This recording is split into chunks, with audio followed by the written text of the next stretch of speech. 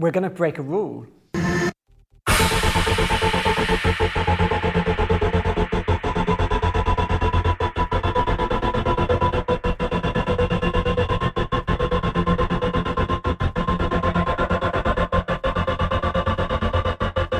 We're talking about something that isn't a number.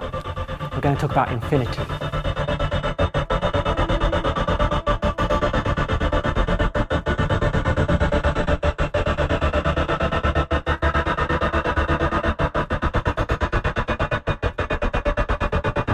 Actually, you're talking to the wrong person, fundamentally. You shouldn't really be talking to scientists at all. If you want to know about infinity, you need to talk to mathematicians, because they're really the people who deal with infinities. They're the people who understand the properties of infinity and so on.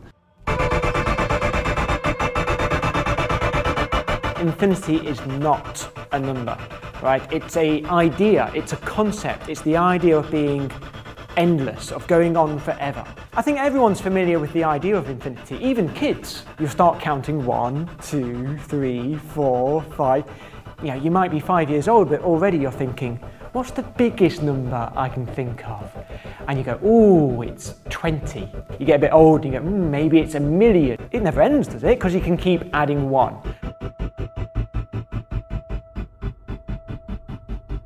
Do you believe the universe is finite? We don't know if the universe is finite. So it's not a belief. None of this is about belief. It's about what does the evidence show. We have no evidence to tell us whether it's infinite or finite. What we do know is that our horizon goes to 14 billion light years. Beyond that, we don't know how far the universe extends. And that horizon is set by two things. Speed of light. The fact that the universe had a beginning, and the fact that the speed of light is not infinite. It has a speed, 186,000 miles per second. Those two factors conspire to give us a horizon, just as a ship at sea has a horizon.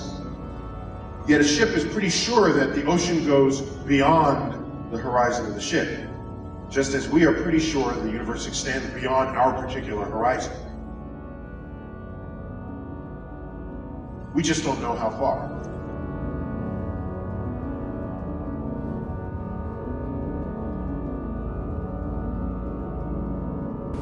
We observe that distant galaxies are moving away from us. This means that they must have been closer together in the past. In fact, one can show that all the galaxies must have been on top of each other about 15 billion years ago. This was a real Big Bang. It was the beginning of the universe and of time itself. After the Big Bang, we believe that the universe expanded in a very rapid, inflationary manner. An increase of billions of percent in a tiny fraction of a second. During the inflationary period, the universe borrowed heavily from its gravitational energy to finance the creation of more matter. The result was a triumph for the economics of Keynes. A vigorous and expanding universe filled with material objects.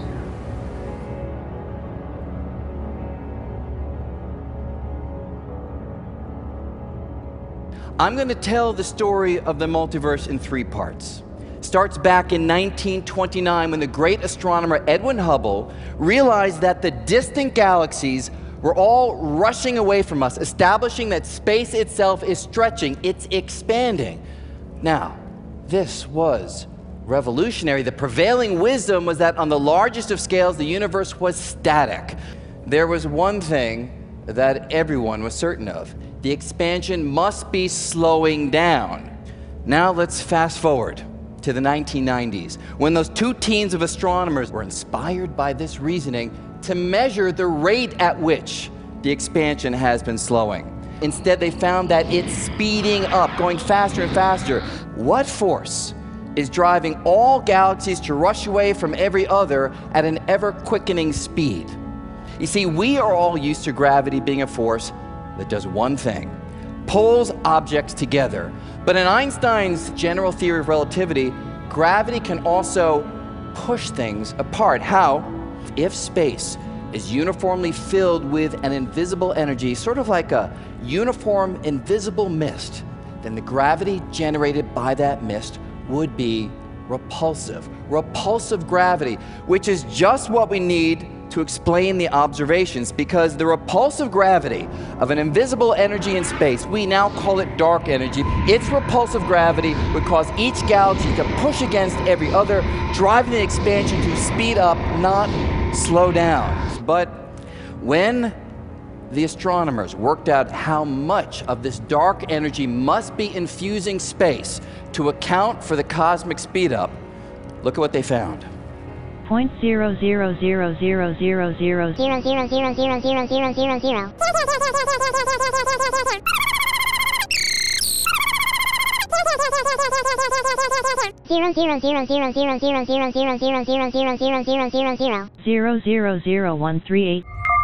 This number is small. Expressed in the relevant units, it is spectacularly small. And the mystery is to explain this peculiar number. We want this number to emerge from the laws of physics, but so far no one has found a way to do that. Some details provide windows into uncharted realms of reality, and this peculiar number may be doing just that, as the only approach that so far made headway to explain it invokes the possibility of other universes, an idea that naturally emerges from string theory. First off, what is it? Well, it's an approach to realize Einstein's dream of a unified theory of physics, a single overarching framework that would be able to describe all the forces at work in the universe. And the central idea of string theory is quite straightforward. It says that if you examine any piece of matter ever more finely, at first you'll find molecules, and then you'll find atoms and subatomic particles. But the theory says that if you could probe smaller, much smaller than we can with existing technology, you'd find something else inside these particles. A little tiny vibrating filament of energy, a little tiny vibrating string. And just like the strings on a violin, they can vibrate in different patterns, producing different musical notes.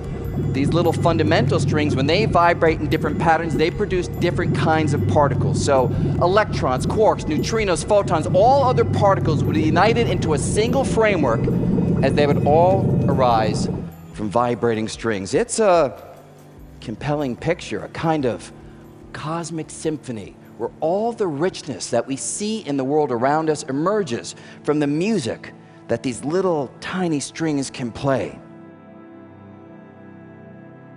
But there's a cost to this elegant unification, because years of research have shown that the math of string theory doesn't quite work. It has internal inconsistencies unless we allow for something wholly unfamiliar: extra dimensions of space. That is, we all know about the usual 3 dimensions of space. But string theory says that on fantastically small scales, there are additional dimensions crumpled to a tiny size, so small that we have not detected them. But even though the dimensions are hidden, they would have an impact on things that we can observe, because the shape of the extra dimensions constrains how the strings can vibrate.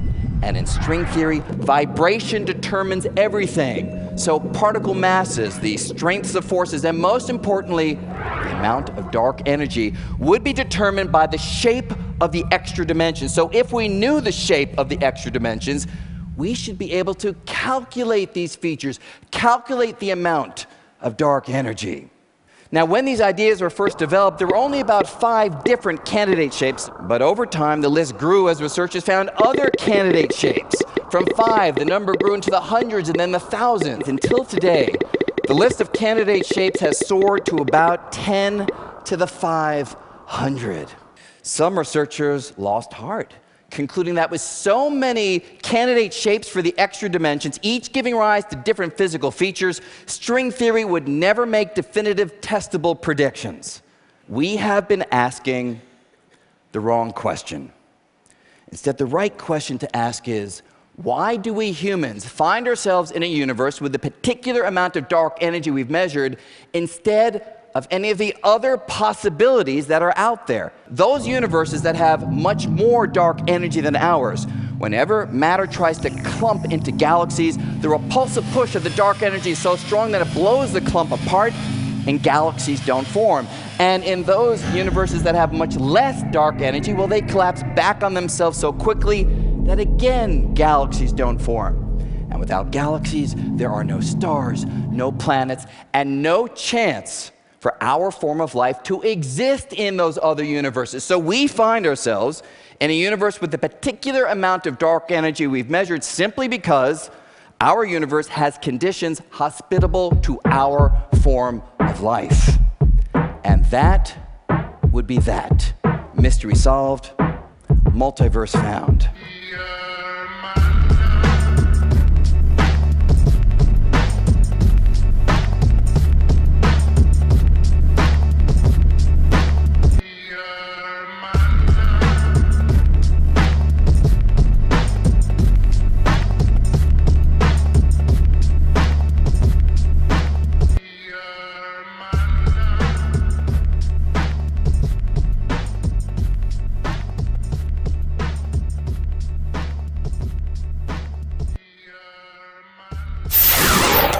Morty, here we are. Oh my god, Rick, is that us? We're torn to pieces. What is going on, Rick? I'm freaking out. Calm down, Morty. Look at me. Calm down, Morty. I can't take it. No, I can't do it. I can't do it with this. Calm yourself, Morty. I can't do it with this, Morty, Rick. calm down, Morty. It can't be real. Morty, It's you gotta calm down, Morty. Morty, will you listen to me, Morty? Shut up and listen to me. It's fine. Everything is fine. There's an infinite number of realities, Morty, and in a few dozen of those, I got lucky and turned everything back to normal. I just had to find one of those realities in which we also happen to both die around this time. Now we can just slip into the place of our dead selves in this reality, and everything will be fine. We're not skipping a beat, Morty. Now help me with these bodies. This is insane. Look, Morty, I'll grab myself, you grab yourself, okay? I mean, that seems fair to me. I mean, that seems like a fair way to divvy it up. Rick, what about the reality we left behind? What about the reality where Hitler cured cancer, Morty? The answer is don't think about it. It's not like we can do this every week anyways. We get 3 or 4 more of these tops. Now pick up your dead self and come on. Haste makes waste. I don't suppose you've considered this detail, but obviously, if I hadn't screwed up as much as I did, we'd be these guys right now. So, again, you're welcome.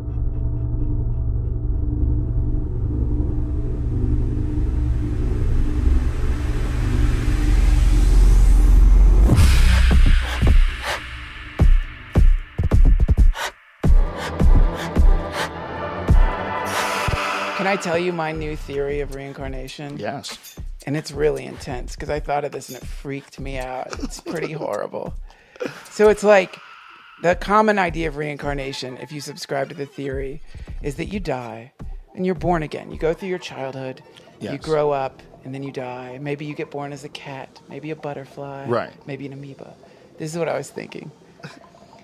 Because I had a dream once. And in this dream, I was a kid, a little girl, and my mom was rubbing my head, and I knew I was dying, but I didn't know what that meant, except I knew it was bad, and I could kind of feel myself fading out. There was this like white sort of thing happening, and then I woke up out of the dream like, fuck, what a shitty dream. So I was thinking like, oh fuck, what if that's what reincarnation is? What if when you die, you know, when you're driving home one night, you've had too many pot lollipops, you're listening to Coast to Coast, someone says something shocking that makes you look away from the road, you swerve off, you slam into a tree, you wake up. You're here, back in your house, like, ah, fuck, what a shitty dream. But you've really died. You just reincarnated again. Into an alternate reality. In an alternate reality, so you literally can't die. There's no break. This just goes on forever and ever and ever and ever. No break. No stopping. No new age going into the light and seeing your parents and your family and going to some new age cosmic spa where you get to shake off all your shitty karma. It never stops. Wow. It just keeps happening again and again. Maybe like right now there's an earthquake and the ceiling collapses and all of a sudden you're just some daydreaming cabbie in Boston. Like, wow, that was fucking weird. I was just imagining I was a comedian in LA, but you know what I mean? Well, that's bizarre. You're going to change lives? You just snap into another alternate life and then you become the guy who rides this body out? Yeah, you snap into an alternate life with all your memories embedded, everything already embedded in there because it's infinite. It goes on forever. What if you're consciousness is living a bunch of different lives simultaneously, and you just can't see them. Yeah. It's like an office filled with cubicles, and no one's poking their head over the top of the cubicle. Yeah, right. They're all rolling at the same time. Yeah, or like the way I thought about it is like if there was like sounds really crazy, but imagine that each of your fingers, this sounds insane, but imagine like each of your fingers had their own personality and their own like consciousness or something. It's like, and you could stick them through some kind of hole where they would forget they were attached to your hand, and they would just think that they were their own individual selves. You know what I mean? Like maybe that's what we are. We're just like little fingers protruding into this dimension from some infinite thing. But the product of protruding into this dimension is we get instantaneous amnesia. And part of like dealing with the shock of coming into this dimension is we forget our true identity and replace it with our ego structures.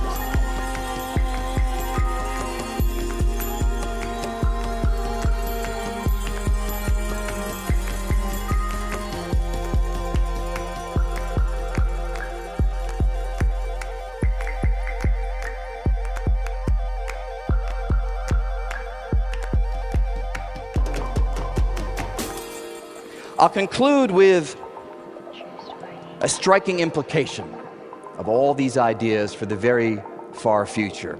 You see, we learned that our universe is not static, that space is expanding, that expansion is speeding up, and that there might be other universes, all by carefully examining faint pinpoints of starlight coming to us from distant galaxies. But because the expansion is speeding up, in the very far future, those galaxies will rush away so far and so fast that we won't be able to see them, not because of technological limitations, but because of the laws of physics.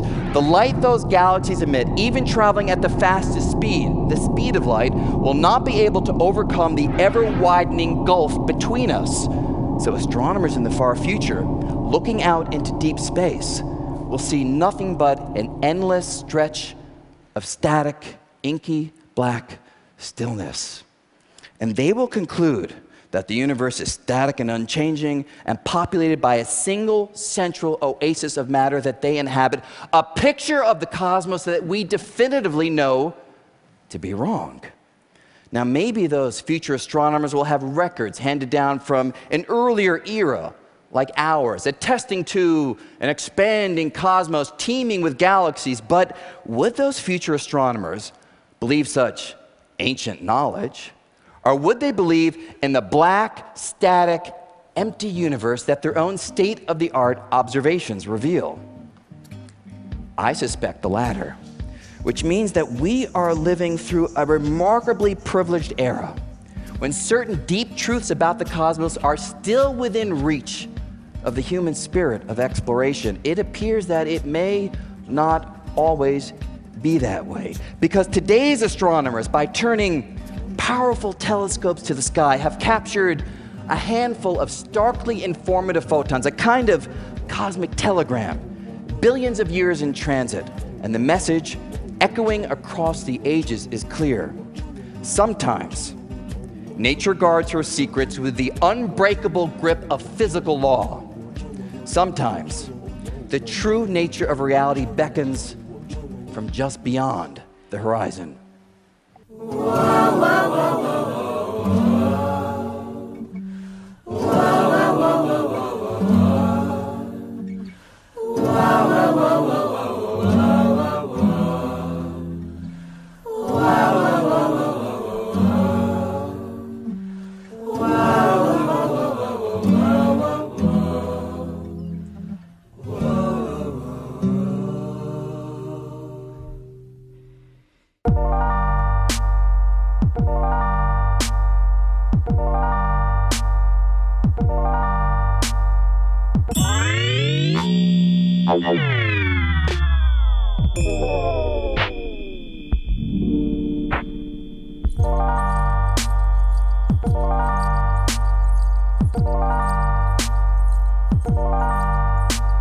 You've been listening to Clip Machine, produced by myself, Will Magnus, and Sarah Magnus.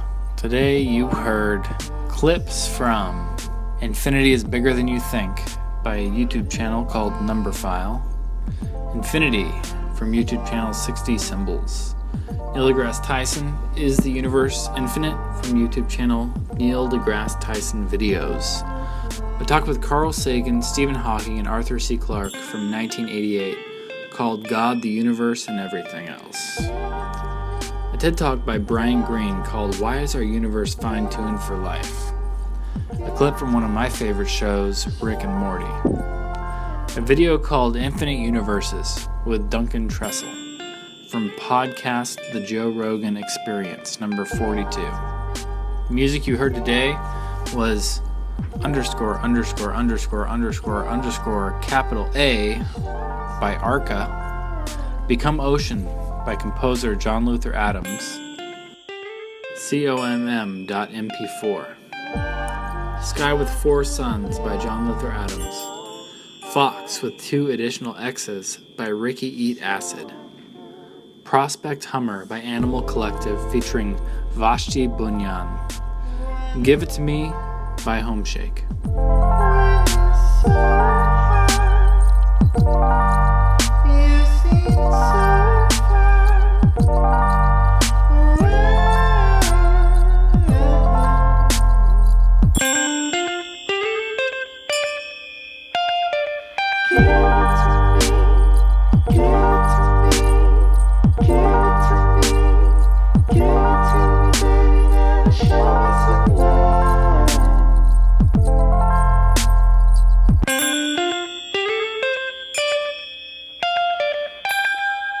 Please, baby.